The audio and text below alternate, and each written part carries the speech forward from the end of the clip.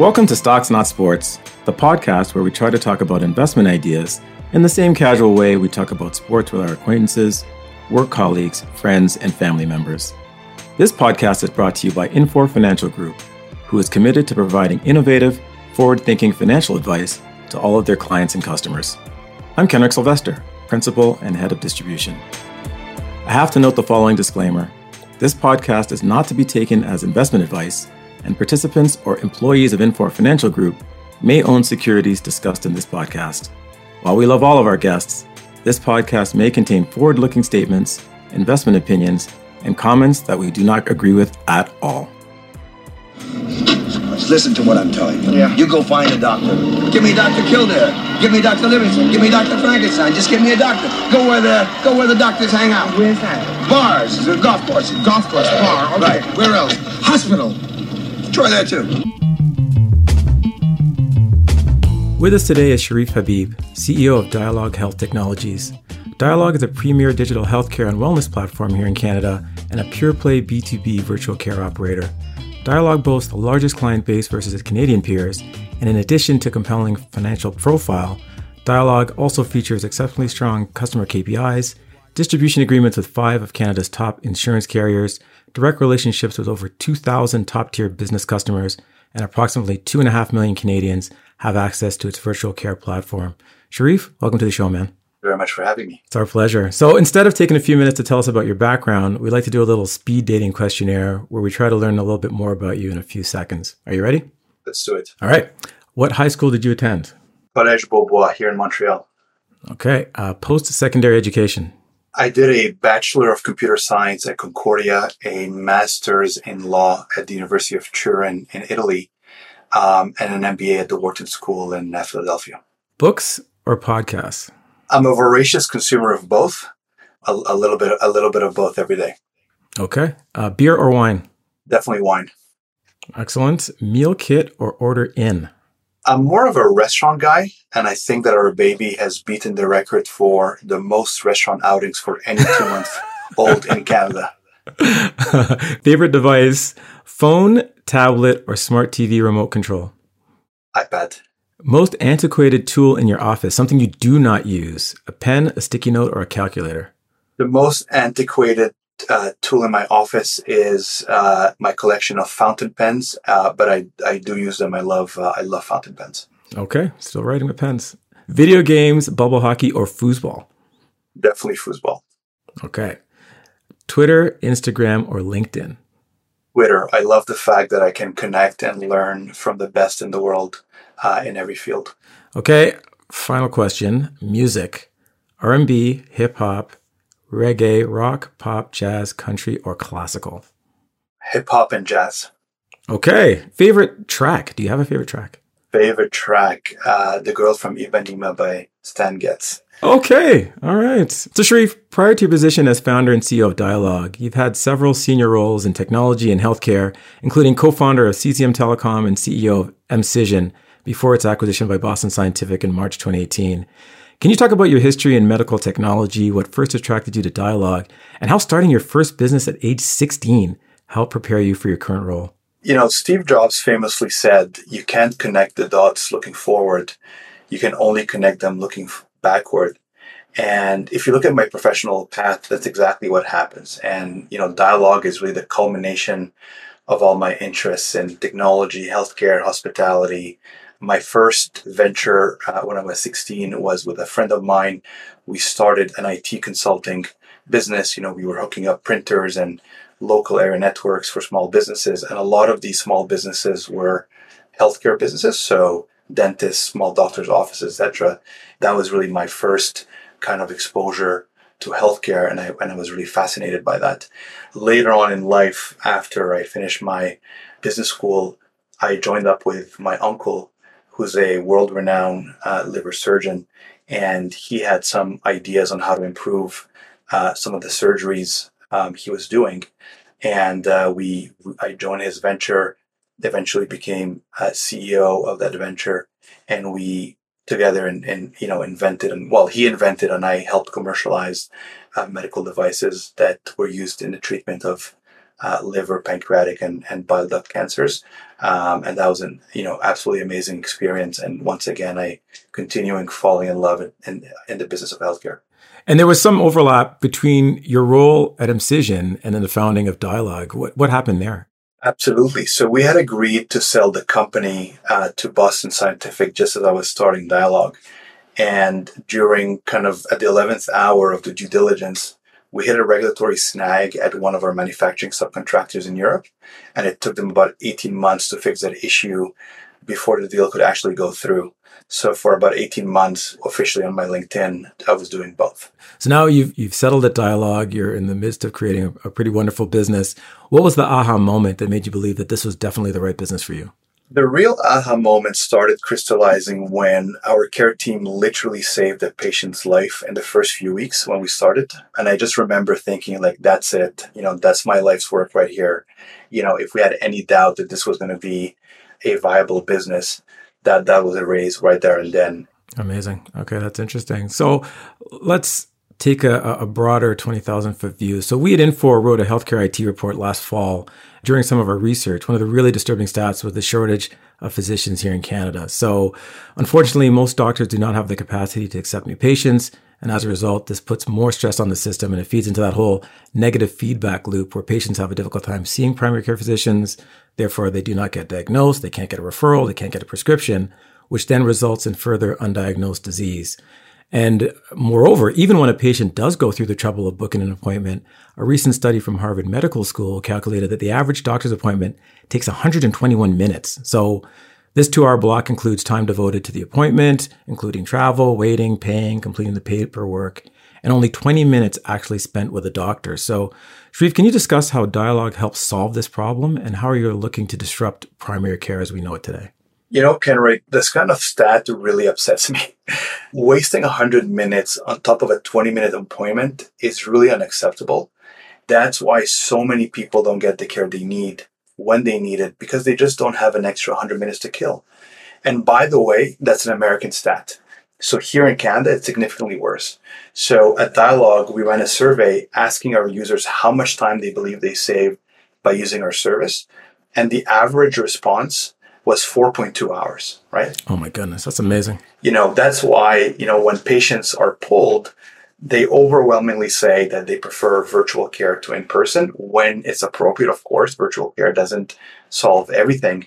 But the other side of the equation is physicians. As you correctly pointed out, there's a huge shortage of physicians in Canada.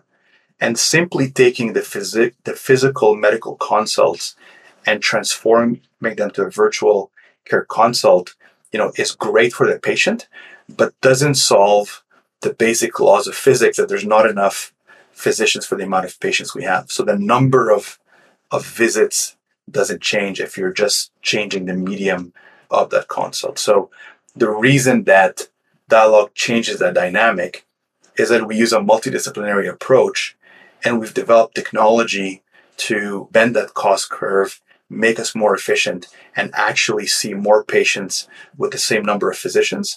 And that's why we really believe that we're a complement to the public healthcare system and that we can really be part of the overall solution. That's interesting. I think all of us have just kind of accepted the long wait times and this whole arduous process as part of the status quo. But can you talk about the impact of the COVID-19 pandemic on the primary care model and how virtual care has really stepped to the forefront as a viable or even preferred alternative for patients depending on the circumstance? Yeah, so I've been looking at surveys, for the last 5 years since I've been running this business. And the surveys always show that patients have always overwhelmingly preferred virtual for most primary care cases. But the limiting factor was really around the physicians' reluctance to change their workflows and the regulatory void around virtual care. So COVID-19 has forced everyone to try it because there was no alternative. And I really believe that constraints drive innovation. And this is a perfect example of how the pandemic spurred innovation because of all the constraints it imposed on the healthcare system. If you look at some of the temporary reimbursement codes and what can be done virtually, which wasn't allowed to be reimbursed in the past, any thoughts on whether or not a lot of these codes will become permanent? And this is sort of the way forward. We've seen the pendulum swing from, no virtual care to almost all virtual care. And now it's in a way swinging kind of to the other extreme. And I think the reality and the long-term solution will be kind of in between. We're still in a little bit of this regulatory vacuum with regards to billing codes and reimbursement in every province. And I think the provinces haven't decided yet how they're going to deal with this. But as a reminder, Kenrick, to you and to your listeners, we don't use any of these reimbursement codes, right? So Dialogue, 100% of our revenue comes from the subscriptions that we sell to employers and insurance carriers.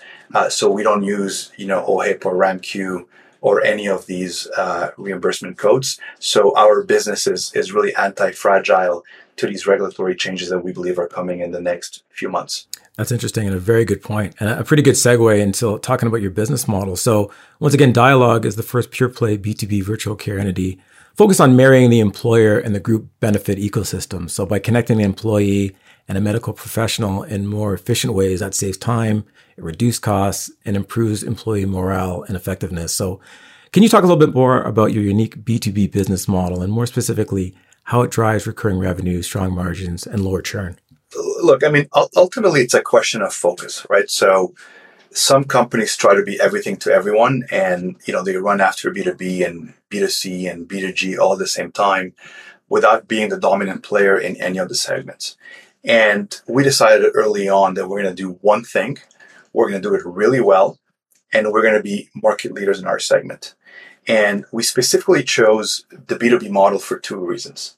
Regulations, because we believe that it's just simply a better business model. So let's kind of untangle each of these. From a regulatory perspective, philosophically, we believe that Canadians fundamentally dislike and resist paying for insured services out of pocket. So when you think of that dynamic, you now have to say, well, am I going to run after the very small part of the population that is comfortable taking out their credit card and pay for healthcare services? Or am I going to find a better segment? And we chose the second path. We said, well, employers are desperate for ways to help their employees manage their health and well-being. They're absolutely ready to spend, but they've been traditionally burning money on all kinds of things that don't work or don't talk to each other or whatever it is. So we've decided to focus on B2B because we really love forging these long-term relationships with employers. You mentioned recurring contracts. Our business model is a very simple per member per month recurring contract that we sign with these employers. Typically, it's 1 to 3 year contracts. And because of those relationships and because, those customers are so satisfied and we retain them at a very high degree, almost 100% of our customers stay with us in the long term, we're able to reduce our cost of customer acquisition. We're able to increase the long-term value of each client. And in turn, we're able to have much better unit economics, better margins. Okay, excellent. Let's talk about sort of your end markets. So when I look at Dialogue's full service integrated health platform offering, you have capabilities in primary care and mental health, employee assistance programs, and occupational health and safety. Given that the total addressable market or TAM in Canada for primary care is about 40 billion, mental health 16 billion, and EAP around 1.2 billion, you are poised to address some really large markets. So can you talk about your current addressable markets, what other additional services you plan to add to further increase your TAM, and what the view is going forward? As you pointed out, the Canadian TAM of our current services is absolutely immense, right? And when you think about Dialogue's potential, it's interesting to think about it along several dimensions. The first one is obviously, growing our market share in each of these existing markets. Even if we're the market leader in B2B virtual care, we've only scratched the surface in terms of penetration into that market. Then you can think of TAM expansion in Canada by going after new services. And the way we think about this is simply going where our customers need us to be. So when we started Dialogue, we wanted to be a virtual care company, and we built that, and we had really no intention or no thought of, for example, getting into the EAP space. We got into the EAP space because client after client of ours asked us, have you thought about getting into EAP? We need a better solution. We're not happy with our current provider. And in the beginning, we said no, but at some point you can't ignore the pull of the market. And when your own clients are asking you to solve a problem, you have to listen. And, just to give you examples without revealing our roadmap, but our clients are telling us that they're seeing a lot of issues around, sleep and insomnia. They're seeing, chronic disease management. They want to help their employees manage their metabolic health, women's health, all of these issues that employers see their employees struggling with and want to procure solutions to help them. And that's how we think about our TAM, is where can we solve more of our clients' issues.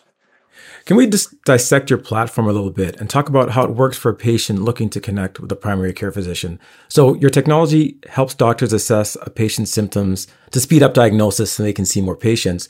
So this leads to faster response time, where description to diagnosis is reduced from days to minutes. Can you talk about some of your best-in-class technology, including your AI-driven triage engine and your chatbot that takes less than 5 minutes to assess a medical condition? Our triage engine was based on the technology we acquired back in 2018. This was a very interesting technology that was developed by 4 local ER physicians. And the hypothesis at the time was that, if you do a very thorough questionnaire that is automatically led, when you get to the physician has so much information that they can take a faster and better decision. So that was our hypothesis. Where we got this wrong is that, these questionnaires ended up being very detail-oriented and very long. And we annoyed some patients. And obviously our members are our most important constituents. So we went back to the drawing board and we released in Q1 of this year what we call our light intake triage model. The light intake triage model flips the question on its head. And instead of saying, let's do the most rigorous questionnaire up front to reduce the physician effort, now the question that we ask is, what is our best triage decision? Can this problem be seen virtually or no? And if it can be seen virtually, by which type of professional? Is it a nurse? Is it a nurse practitioner? Is it a physician? Is it a specialist? And the number of questions that you need to answer to get to that decision basically goes down from 50 questions to 3 to 5 questions, right? Because essentially what you're trying to do is just eliminating red flags. Since we've released that, our satisfaction rates have shot through the roof. Our NPS, which was already very strong, got even better. So our patients are just delighted by it. Our care team is very happy because now they can quickly determine, where's the best next step for the patient. And, sometimes, competitors will say, well, with Dialogue, you're going to speak to a chatbot for 20 minutes. And that's just no longer true. That's interesting. Okay. I'm going to have to try that app and get more familiar with it. But I guess that leads us to the next question in terms of patient-centric healthcare. So what I thought was really interesting about your platform is it's got that automated follow-ups that are supported by reporting and analytics. So, we've all been frustrated where you show up to a doctor, even a doctor and they ask you all the same questions. They have no full patient knowledge prior to the repeat visit. So how does all of that, you already mentioned your net promoter scores, patient satisfaction. So how is that continuing to improve on the overall patient experience with Dialogue? Our automated follow-ups are, I would say, the thing that patients appreciate the most when we read our NPS reviews and our promoters. One of the most cited things they love about the platform are these follow-ups. It never happens that you go to the doctor, you bring your kid, and 3 days later they call you and say, how's little Tommy doing? Like, that's just unheard of in the healthcare system. So when we do it, people are absolutely blown away. And then you talked about people asking the same question. My wife gave birth recently, and I was just blown away by how many people came into the delivery room and asked the same thing, like, is this your first child? Like, what are you here for? Are you, what, when are you due? And I was like, man, like, read the chart, right? And that's what we do, and we try to solve that. And our purpose-built care platform is the technology that we use on the healthcare side, and it's been purposely built to streamline and deliver that empathy that our patients want. That's amazing. And again, not to belabor the point, but I love how the automated follow-up feature, it avoids patients from falling into that follow-up abyss, which I think we've all been in. Specialist is supposed to call you back. Are you supposed to call them back? 3 weeks go by, nothing happens, and you call someone, they call, and it's just, I think it's an amazing feature for your platform. So I wanted to talk about some strategic partnerships you've announced recently. So last July, Dialogue announced a strategic commercial partnership with Sun Life, as well as a $32.7 million equity investment in the company. Last year, you also announced that Canada Life expanded the scope of an existing partnership you had with them. So could you talk a little bit more about those strategic agreements and how Sun Life and Canada Life can help support Dialogue's growth going forward? This is one of the things that I'm most proud about from a go-to-market perspective. 4 out of the top 5 insurance carriers in the country are partners of ours, and we have another top 10 carrier also as a partner. And these give us really important large-scale distribution capabilities across the country, and they allow us to reach many more businesses and in turn many more individuals than if we were trying to sign up each of these businesses on our own. Both the Sun Life agreement and the Canada Life agreement were transformational for our business. Let's say in the case of Sun Life, they embed our product in all of their small business groups. So any business from 1 to 50 employees that's with Sun Life gets the Dialogue app or the Dialogue service automatically as part of their plan. And that represents, thousands of businesses across the country, actually tens of thousands of businesses across the country. And you can just imagine how difficult and expensive it would be for us to go and knock on doors and acquire each of these businesses on their own. On top of that segment, Sun Life also co-sells with us in larger groups, including some of their big national accounts. So some of our largest clients are common, Sun Life and Dialogue clients. It's a similar dynamic with Canada Life, but for a different segment. Canada Life embeds our service in all of their groups of 400 employees and less. And then they help us also in some of their larger accounts. So these strategic deals have been instrumental for our growth over the last year or so. And I think they give us an incredible moat because these are long-term partnerships. You've mentioned that Sun Life is a direct shareholder in Dialogue. Canada Life is an indirect shareholder because they're a limited partner in one of our other large shareholders. So these are, multifaceted commercial and equity relationships that are, very difficult to displace, and it's part of our market leadership positioning. That's impressive. Listen, having partnerships with 4 of the top 5 largest insurers in Canada is pretty impressive. So I guess my question there would be, what's wrong with the 5th one? What are they missing? you can't win them all, but we're doing our best, and I don't discount it. Listen, let's tackle a major topic here if possible, and talk a little bit more about mental health and employee assistance programs. So again, we at Infor have done a lot of work in the space, and you know that we've spoken about this in the past. And not to rehash a bunch of this old data that everyone seems to be pretty well aware of, but 1 in 5 people in Canada will experience a mental health problem or illness in any given year. Mental illness is also a leading cause of disability in Canada, and the economic burden of mental illness is estimated to be over $50 billion per year. And this is all prior to the COVID-19 pandemic. So Sri, just give us your view on a potential mental health crisis as the next possible pandemic. Yeah, Kenrick. I mean, as you said, I think we've all seen the stats. Just looking internally at our numbers, we started seeing an increase in mental health consults in the summer of 2020, and it was an increase. It wasn't anything dramatic, but the spike really happened in kind of mid-fall of last year. I know in Quebec, that's when kind of we went into pretty strict lockdowns. And it was pretty clear as of that point that this was going to be a major, major issue. I think some of the reasons are understood and clear to the healthcare or mental health community, but some of the reasons are still unclear. And I think we will discover them and learn more about them in the coming months and years.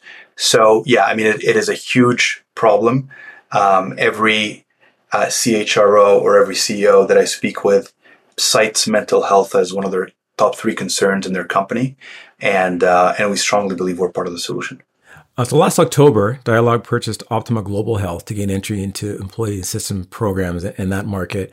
As we've discussed in the past, this is a really large opportunity for Dialogue. And how can you size up the current EAP market as it exists today? The reason we decided to get into the EAP space was a very strong pull from our clients. So we decided to get into that space, and we decided to build our own EAP before we acquired Optima. So we built our own standalone and reimagined EAP that is fully integrated and works with the rest of our platform and is accessed from the same modern apps that we have. The Optima opportunity presented itself. We knew the owners. We had conversations with them. And I think the owners were looking they were looking to step away from the business. They were ready to retire. And for us, this was a great opportunity to acquire a great business that's been doing this for 27 years, has a great reputation. And we decided that, the Optima team and some of their client relationships and distribution relationships and some of the expertise they've built over the last 27 years was extremely valuable. So on top of rolling out and building our own EAP, we decided to add Optima on top of that in order to have the best of both worlds. So the modern technology and the modern approach with those 27 years of experience. Interesting. I wanted to delve a little bit more into EAP in general. So that market has some really large players, as you're well aware. And it's interesting how a company like Dialogue can truly disrupt an industry like that. As you know, I had an opportunity to speak with one of your partners, and he emphasized the need for a speedy response time, because I don't think a lot of people are aware of this. When an individual with a mental health issue finds the courage to reach out for help, the platform needs to be able to respond immediately. So under the current analog system, on average, it takes 5 days to open a file and 15 days to connect with a therapist. So I thought that was shocking. Can you talk about Dialogue's response time, your ability to connect with a mental health specialist, have an assessment, and a possible referral in under 24 hours? When we were designing our EAP, we decided that we will ask users and potential clients what is their number one pain point and focus on that. So hundreds of interviews revealed that what bothers people the most is waiting a couple of weeks to get care. So we really focused all of our energy just to solve that issue. So we went out to the market and promised a 24-hour SLA, and that was seen as insane. And it was a little bit like, the 30 minutes for free pizza stunts that started a decade ago. We said, look, we're gonna draw that line in the sand and work backwards. And look, we've achieved it. Today, if you use our app, we guarantee that you will speak to the right person and get the care you need and deserve in less than 24 hours. And we were able to do that through a mix of better technology and a better staffing model, not a network of professionals, but really an owned proprietary network of employees. And that allowed us to have this 24-hour promise. And we're really proud of that. We stand behind that guarantee, and it's been a real differentiator. And look, it's not a secret. It's out in the open, and nobody has been able to replicate that yet, because I think that you have to re-architect your whole business from the ground up. It's very different. It's very difficult to do with a legacy business. That's interesting. You mentioned your personnel. I think another interesting distinguishing feature, not only we've talked about your technology, but your personnel do set you apart in terms of your EAP platform. Can you talk about how you recruit your people? You have access through Optima to a 30,000 member network. How do you decide how those people come onto the Dialogue platform? The traditional model is that an EAP would go throughout the country and sign up a network of mental health professionals that also see patients from other EAPs. They also see their own patients. It's just a list of professionals that if you have somebody in their area, we will buy a consult from them. And we think it's a terrible model because you really don't control the quality. A lot of these folks who are very good also have other priorities. When they have a choice between seeing their own patient at their full price or seeing a competitor's patient at a steeply discounted rate, they will always prioritize their own clients. So we said that the best way to get out of this vicious circle is to really hire and train and employ our own professionals. And that means that, instead of bragging about how many thousands of distributed, in-network professionals that we have, we only have 100 or a couple of hundred full-time employees that are seeing only our patients, nobody else. They're paid on a salary, and that drastically improves the quality of the service we deliver, and it also drastically cuts down the wait times. But it's only possible when you employ these folks, and it's only possible when you shift to a virtual solution, right? Because when you have a physical solution, it means that you have to match the patient with a professional that works, within a reasonable driving distance from where the patient is. And that means that we're able to match our users with the best professional, as opposed to the professional that has an opening in their schedule and that happens to be close to them. Let's switch to another vertical. In May, Dialogue announced the acquisition of Australian-based eHub Health, a leader in internet-based cognitive behavioral therapy, or ICBT. eHub Health has a 15-year history and approximately 1.4 million global users. But can you describe why you made that acquisition and how ICBT will be part of Dialogue's growth strategy going forward? Yeah, let me take a step back and answer why ICBT. We have a mental health program that delivers extremely strong results, but that program is 100% provider-led. This means that every time one of our members comes to Dialogue to use that program, we pair them with a mental health specialist. As you know, these mental health specialists are very specialized, they're scarce, and they're expensive. And that means that that program is a premium program and is not accessible to every employer, especially employers that are a little bit more cost conscious or in lower margin industries, etc. There was a big portion of our customers that said, hey, we need a lower cost mental health program because we believe in mental health. We need a solution for it, but we can't pay for your regular price program. This was kind of the genesis, and we started looking at what could be a solution. And we decided that we will get into the ICBT space. ICBT is extremely interesting because it's technology led. So you're really able to decrease the cost of providing this service, and you're really able to make it available to a much larger segment of the population. And we said, do we build one? Do we partner with someone, or do we buy an existing program? And we looked all over the world, and one of the things that we realized is that a lot of these ICBT programs are not based on real hard scientific data, and there's very little research that backs some of these programs. And we essentially found the pioneer in ICBT, and this is a team in Australia that's been working on this problem for over 15 years. It is the most published and researched ICBT program in the world. The safety and efficacy of this program has been confirmed by several, double-blind, randomly controlled trials that are independent of the team. There are teams at Harvard, Cambridge, CAMH that have studied and confirmed the validity of this program.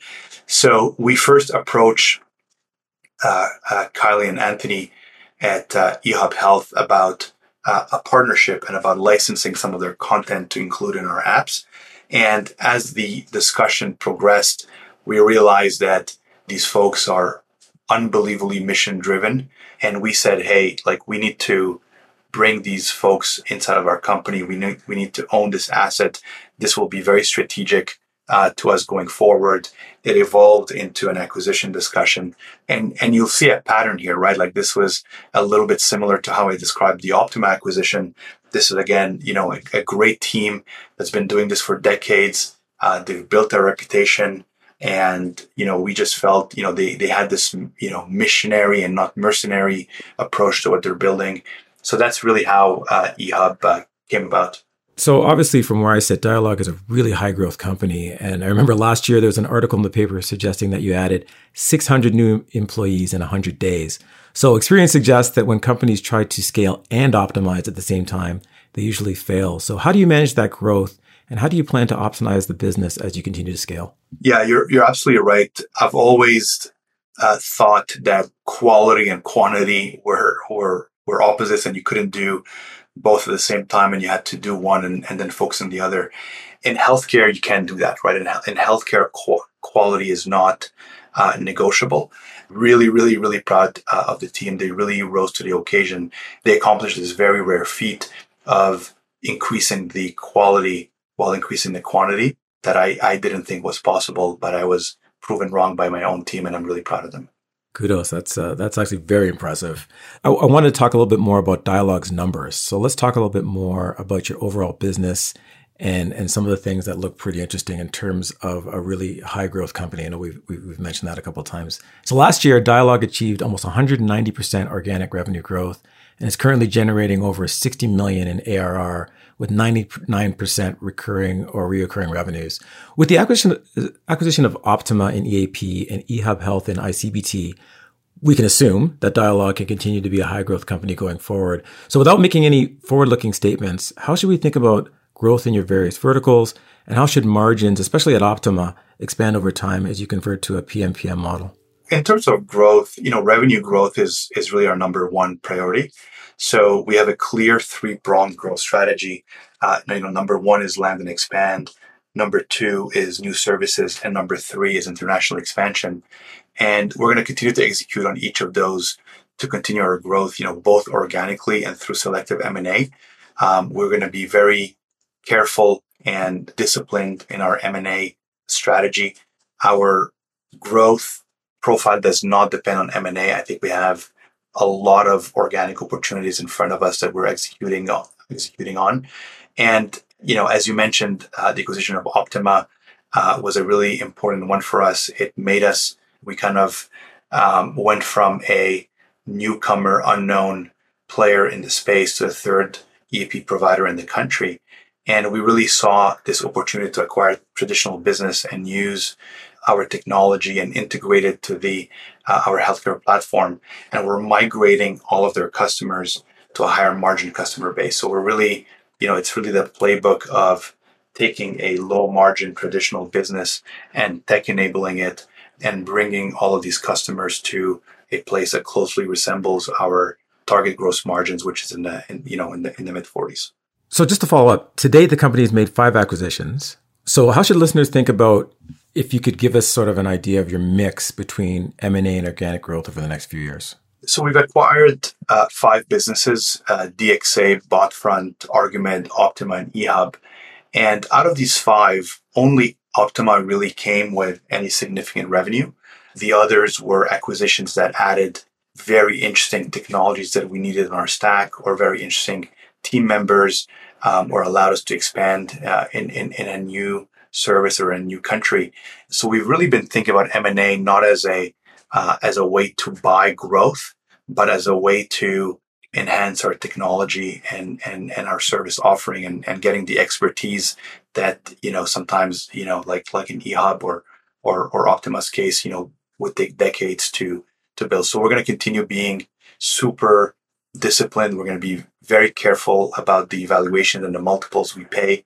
We don't want to dilute our shareholders. Really focus on owners that are missionaries versus mercenaries that really care about the business and will stay with us for a long time.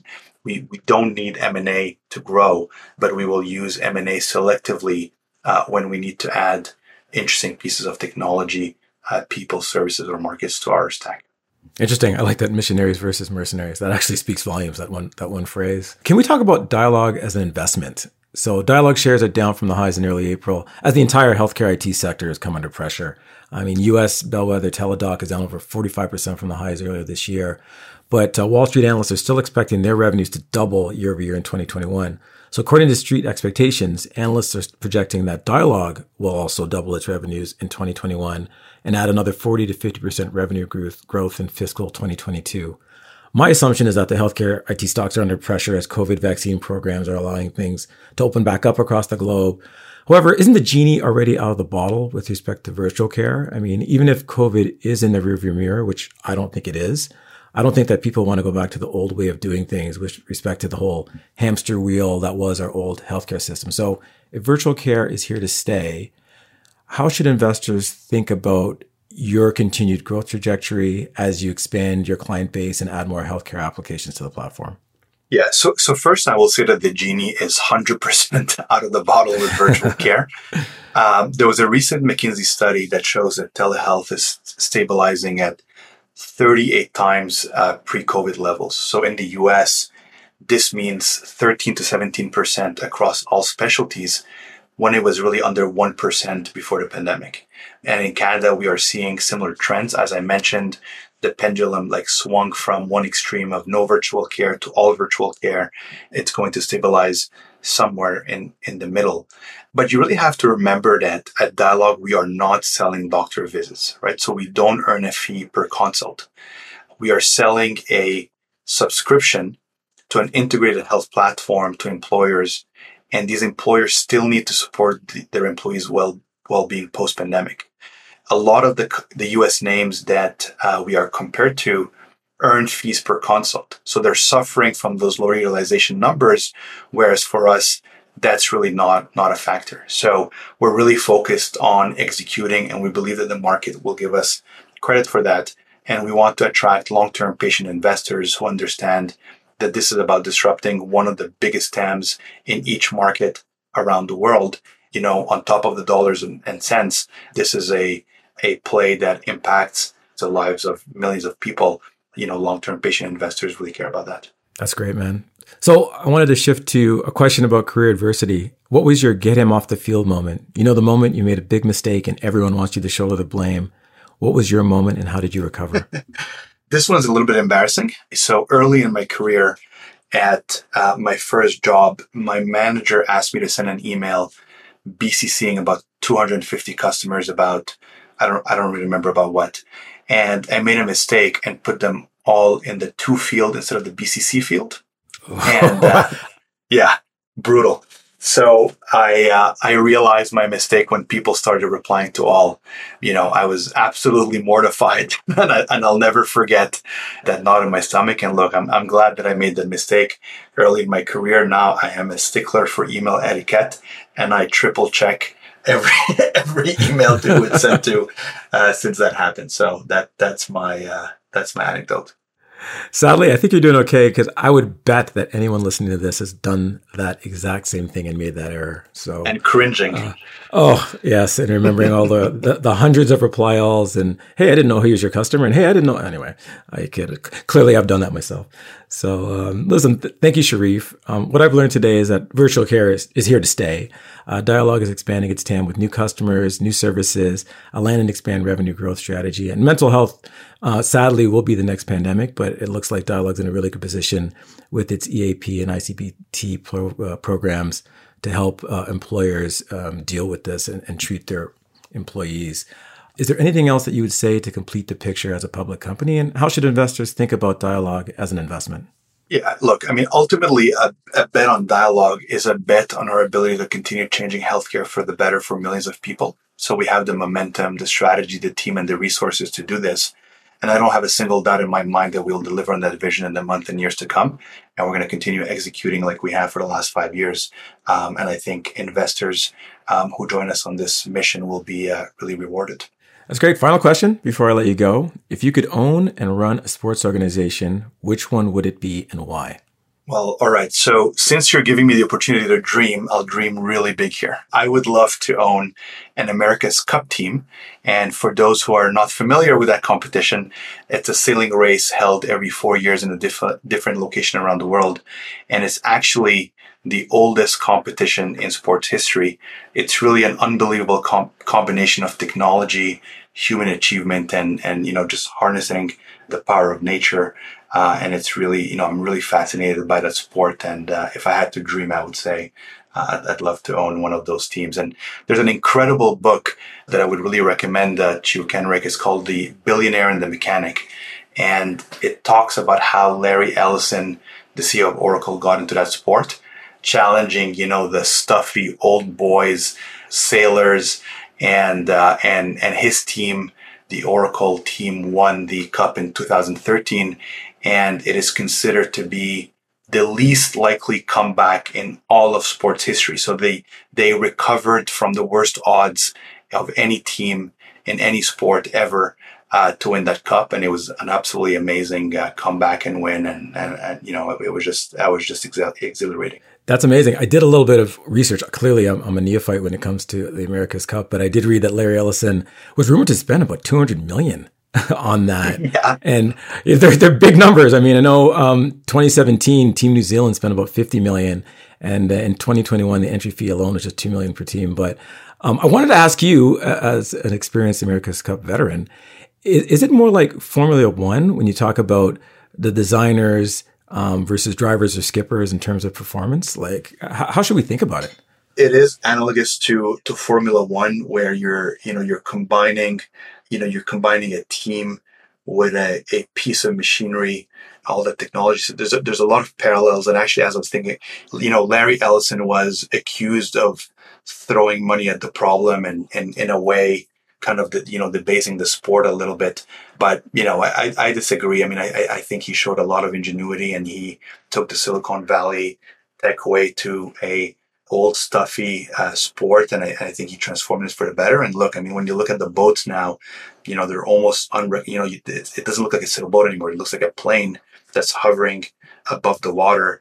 And yeah, he's really taken the sport forward. And look, I mean, Team New Zealand has nothing to complain about. They won this year, and they had a great run. So it's been really fun to watch them. And it's interesting, and just to be consistent with the podcast, the economics of the sport have grown exponentially. So I was just checking Unbelievable. Right? The 36th America Cup was in New Zealand, most viewed ever, with global TV and live streaming audience of 941 million people and gross media value of 833 million euros. And that's 3.2 times the size of the last one held in 2017. So obviously there's a lot of money there. It's obviously a lot of technology goes into it. I'm going to try and check it out now that we've had this discussion.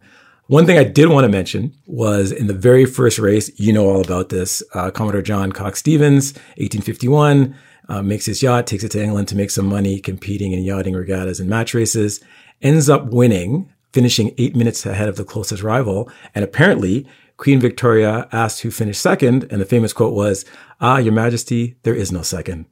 So sadly, the same could be said for the English national football team, who after a spectacular Euro 2020 tournament, lost the final to the Azzurri in penalty kicks. So that was sad. I know it might be too soon, but congrats to the Italians. They played extremely well. And unfortunately, there is no second in these things. But listen, Cherif, it's been amazing chatting with you. It's been great to hear more about Dialogue and your plans for the future. So thank you so much for being on our podcast. We're very excited for you and your company, and we just want to wish you continued success and best of luck with your business. Thank you very much, Kenrick. It was really fun to do this with you. Thanks for listening to the show. If you enjoyed the podcast, check your app now to make sure that you've subscribed so that you don't miss an episode. I'm Kenrick Sylvester, and I'll see you next time. Problems and personal issues, stories that'll make your eyes tear and wet tissue. It's true, I'm mad like the rapper. I'm so upset I gotta put it up in my rap before I snap or after. The things I've seen from Atlanta to Queens to the mean streets of Brooklyn when I was a teen. Back and forth to the islands, screamed when I left, but adapted. And still my dreams haven't left. I only hung with the crack kids, weaned out the rest. Me in the roughest roughnecks went chest to chest. Now my best friend's locked up north. I won't rest till I let him live his dream through me. And I confess that even